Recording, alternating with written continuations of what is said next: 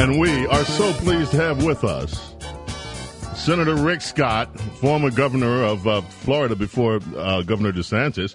And Rick Scott also heads up the National Senatorial Committee. So let's thank you for joining us, Senator. It's great to be with you. I hope you're doing well. I hope your show's doing unbelievable. It is. Thank you. And you know, one of the things I wanted to ask you about before we turn to the agenda, the 11-point agenda, is what do you think is going to happen in 2022? You are the guy that we're all looking for to see whether we can flip this Senate back to a Republican Senate. What do you think your chances are? I think the chances are very high. Here's why. We have great candidates, right? You know, Biden's numbers are horrible. The Democrats are going to be known for inflation, an open border, shutting down the Keystone Pipeline, defunding the police, 100,000 people dying a year of drug overdose, a botched withdrawal from Afghanistan. So I think those things, unfortunately, horrible for the country. It's going to show people there's a reason you don't vote for a Democrat. This is what you get. You want crime, you want no parental involvement in schools, you want open border, you want high inflation. Those are the guys, the Democrats. So I think that's going to help us. We're also raising our money. We've been outraising the Democrats in the committee. I took over the Republican Senatorial Committee a year ago, last January 11th, and we raised $105 million last year. You can go to nrsc.org to donate if you want to. And it's we're working hard every day. So I think we're going to have a great year. We have great candidates running. We've got primaries. The Democrats have primaries, but we're going to get good people out of our primaries. I think Herschel Walker is going to win in Georgia. Right now, Adam Laxalt's up in the primary and the general in Nevada. Mark Kelly is underwater in his fave-unfave. We have 4 good people running in Arizona. Maggie Hasselman in New Hampshire is way underwater on people, whether they like there or not. And we've got 3 good candidates there. So I think we have a really good opportunity to pick up at least 4. And we've got some other states we might have an opportunity. Wow. What about the dark money that the Democrats raised? They are just, despite all the complaints about dark money, they seem to outraise the Republican Party with so-called dark money every single cycle. Oh yeah, the Democrats always complain. Oh, it's all this. We have all of these these corporations, these PACs, all these people, and they raised millions of dollars. And on top of that, they've got a website called Act Blue, which helps them raise money. And it's helped people like Mark Kelly raise a lot of money in Arizona and Raphael Warnock raise money in Georgia. But here's what I think. I think the American public is fed up with the Democrat agenda. They're fed up with all those issues I talked about. And so they're going to say, I think Republicans, independents, and some Democrats are going to say, we can't take this anymore. We can't take another 3 years of Biden's agenda. Okay. Now, speaking of agenda, let's talk about the 11-point agenda that you put out. There is so much in the press. One story has it that you and Mitch McConnell are at odds with each other. In fact, Mitch McConnell grew quite angry that you put out an agenda, and he's like, hey, I'm the boss here. I'll be the majority leader. I'll decide what's going to go on.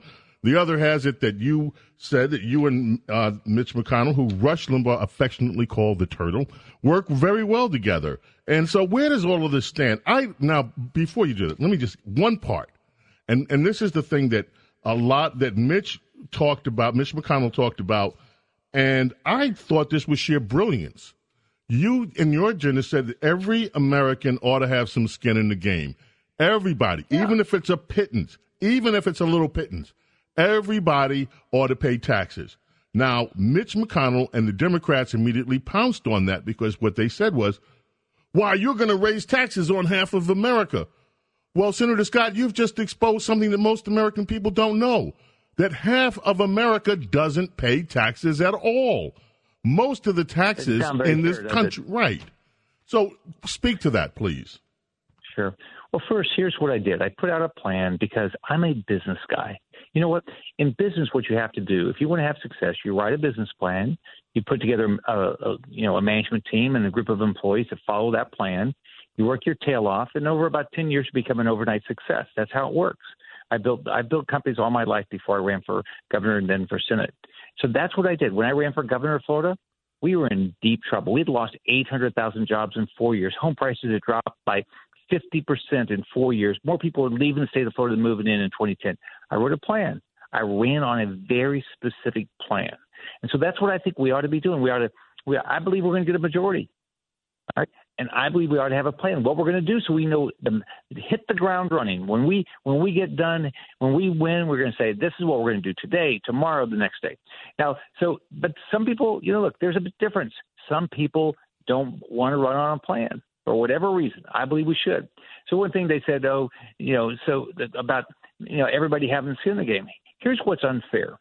Working Americans, they're paying income taxes and property taxes and payroll taxes, blah, blah, tax. Our retirees have paid plenty of money into the system.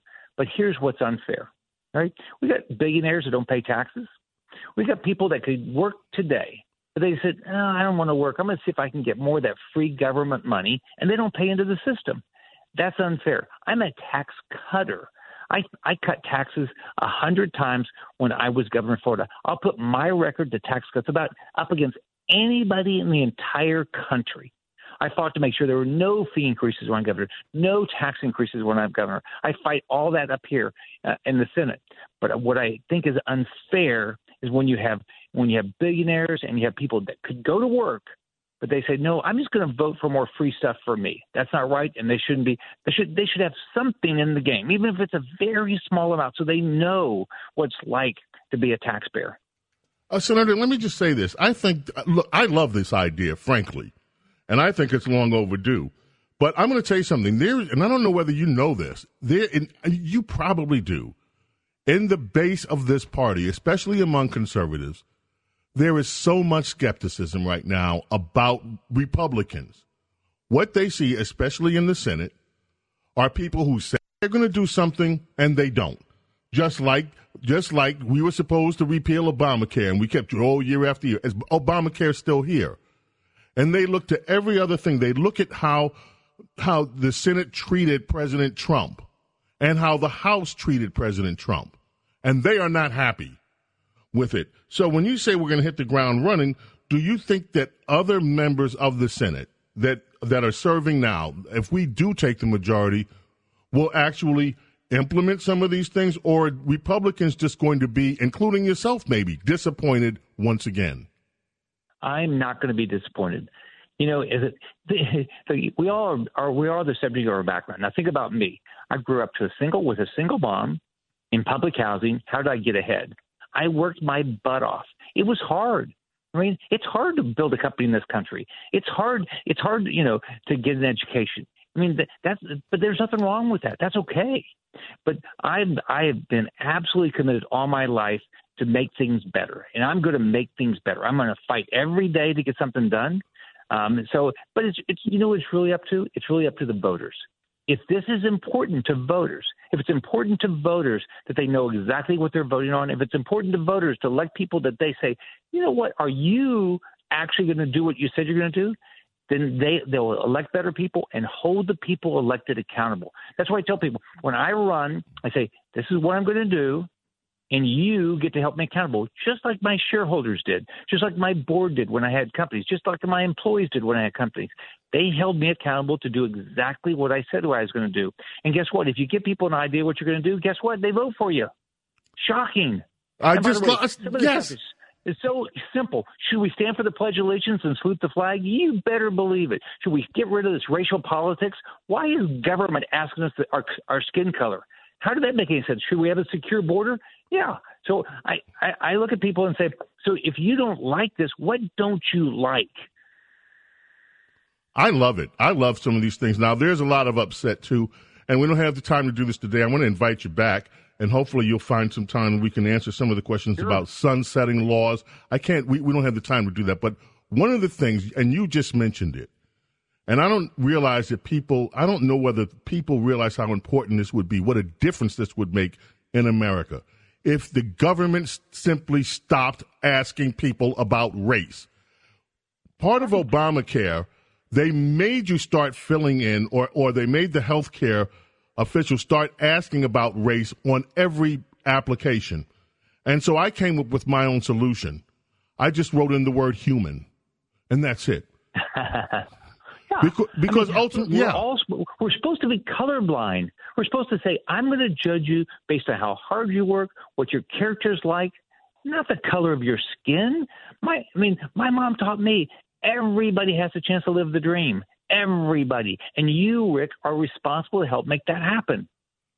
Love it. Senator Rick Scott, thank you for joining us. We're going to invite you back again. We want to hear from you kind of regularly up until we get through these elections. This is it.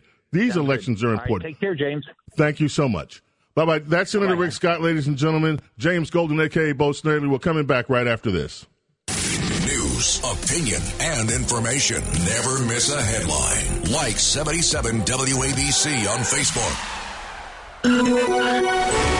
WABC Traffic and Transit. Stop and go on Long Island this afternoon. South Hempstead, the Southern State Parkway eastbound between Grand Avenue, Baldwin, and Bethpage State Parkway. Comac, stop and go. South the Coast Parkway southbound between the LIE and Crooked Hill Road. In Medford, an accident blocking the lane at the LIE westbound between Exit 65, Horse Block Road, and Route 112. Lake Success. The usual jamming in that area, I-95 eastbound between exit 33 and exit 42, the Northern State Parkway. Checking the bridges and tunnels, GWB inbound, upper OK, lower OK, outbound heavy. On the upper, we have a disabled vehicle, 2 left lanes on the Jersey side, traffic being blocked there. Lincoln inbound 5 to 10, outbound 30 to 40. Holland inbound okay from the Turnpike, 5 to 10 from Route 1 and 9, outbound 40 to 50-minute delays. I'm Bob Brown with your 77 WABC Traffic and Transit Update. This is Greg Kelly for Priority Gold. What does it mean to be America's precious metals dealer? It means that you're in touch with the hearts and minds of those who love this country, value our freedom, and want to protect the future. Priority Gold is that precious metals dealer. They've helped thousands of Americans back their retirement with solid gold and silver. Call Priority Gold at 888-506-6439. Receive free shipping, free storage, a free investment guide, and one of the best purchase experiences in the industry. Call now or go to PriorityGold.com.